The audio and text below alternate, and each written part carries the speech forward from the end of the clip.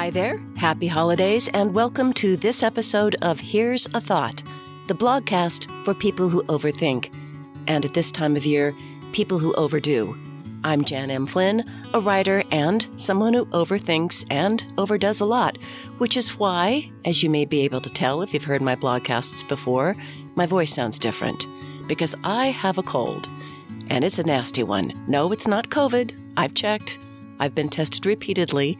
But wow, when you really haven't been sick in over 2 years, thanks to everyone being so careful, it packs a wallop.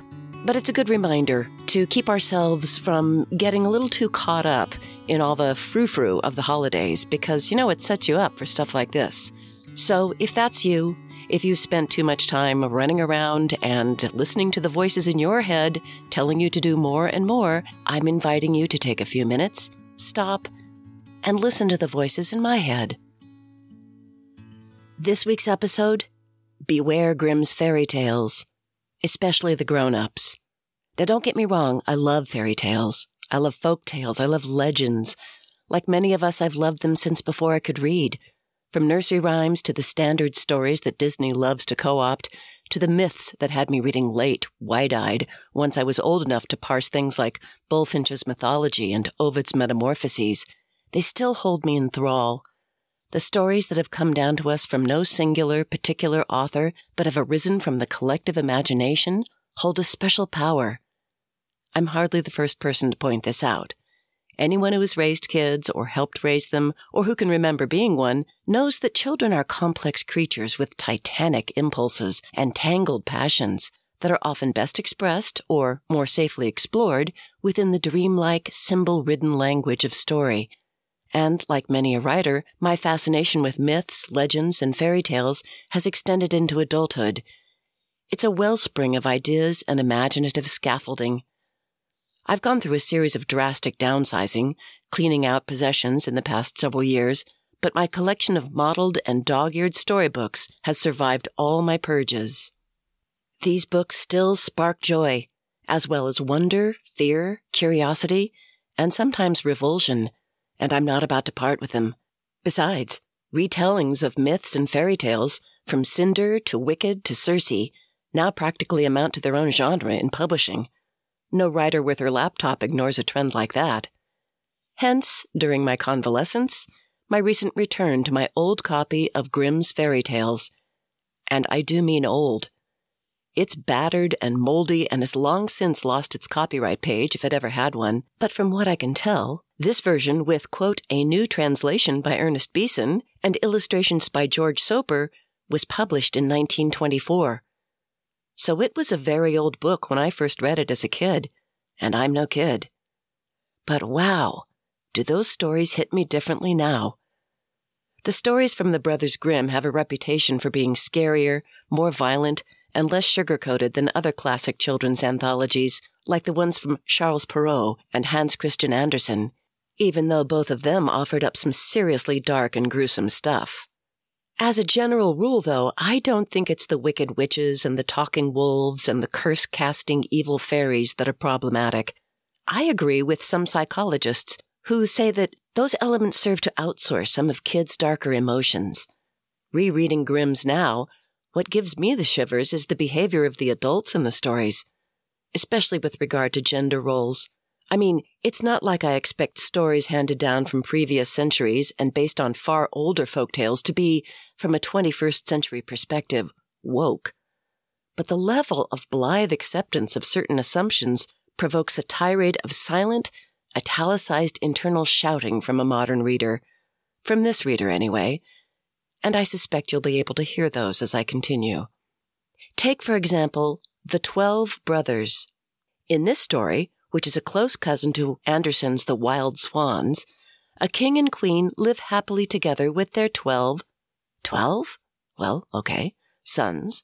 But now that the queen is pregnant, again, the king proclaims that if the next one's a girl, she'll wind up with a lot of wealth and an undivided kingdom, presumably as a fat dowry for some prince somewhere, but that means that all the sons will have to be killed. Wait, what? The king has 12 special coffins built, filled with nice grave clothes, that he locks in a private chamber, and then he hands the key to his wife. "Psst, Your Highness, ma'am, may I suggest what you tell him to do with that key?" So now the queen's really sad. Yeah, while she waits to see if she's having a boy or a girl. Because for some reason having 13 sons doesn't strike the king as any kind of problem succession-wise. But the youngest of the boys convinces her to tell him what's wrong, so she shows him the 12 coffins. And he wisely decides that it's time that he and his brothers get out of Dodge, or the castle. The whole bro herd heads off to the forest, where they find a little cottage, of course, and spend the next 10 years hunting and fishing and making the youngest brother do all the cooking.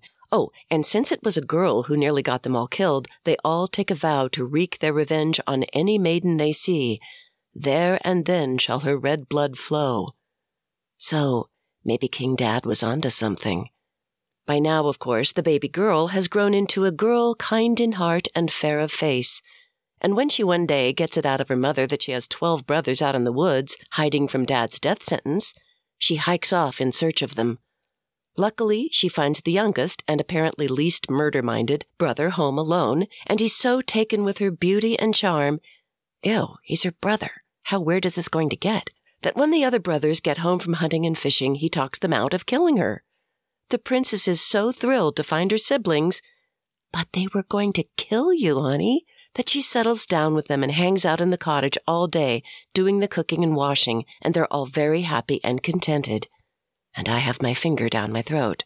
But wait, there's more. Long story, a little shorter. Through some mischance that involves picking the wrong flowers, the princess accidentally turns all 12 of her brothers into crows. Yes! Now the only way to uncrow them is for her to utter neither a word nor a laugh for 7 full years.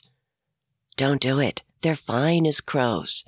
She climbs to the top of a tall tree, and keeps her mouth shut like a good princess, even when a handsome king from some neighboring country finds her up there while he's hunting in the woods and is so swept away by her beauty, she's been up there now how long?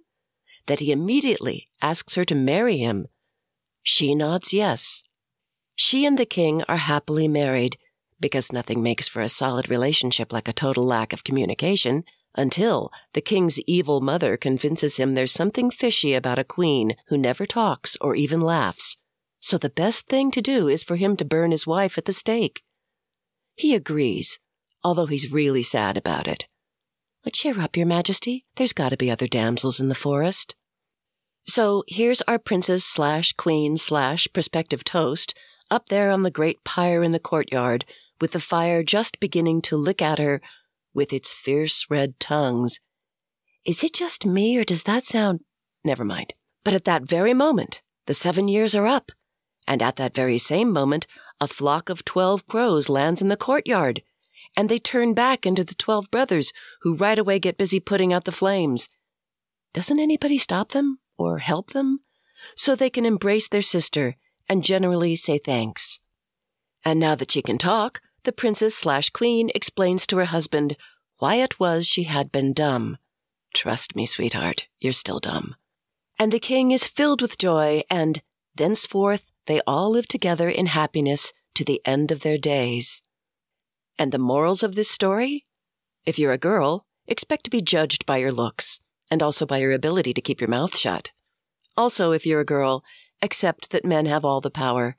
If you're sweet enough and fair enough of face, they might not kill you, and they might even marry you. But watch out for your mother-in-law. Probably best to kill her first. If you're a boy, your older brothers will assume you're a wimp, even if you save their lives. That's just the way it is.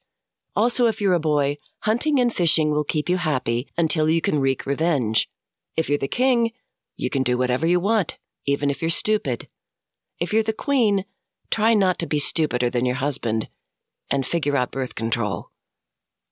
No wonder fairy tale retellings are so popular. These stories need some work. Thanks for listening to this week's episode of Here's a Thought with Jan M. Flynn. If you like this episode, please consider subscribing, and please think about leaving a positive review on Apple Podcasts or any platform where you get your podcasts. It helps me build an audience, and hey, how often is it that you get a magic power like that? And for now, I'm wishing you happy and healthy holidays, and Until next time, may all your thoughts be good ones.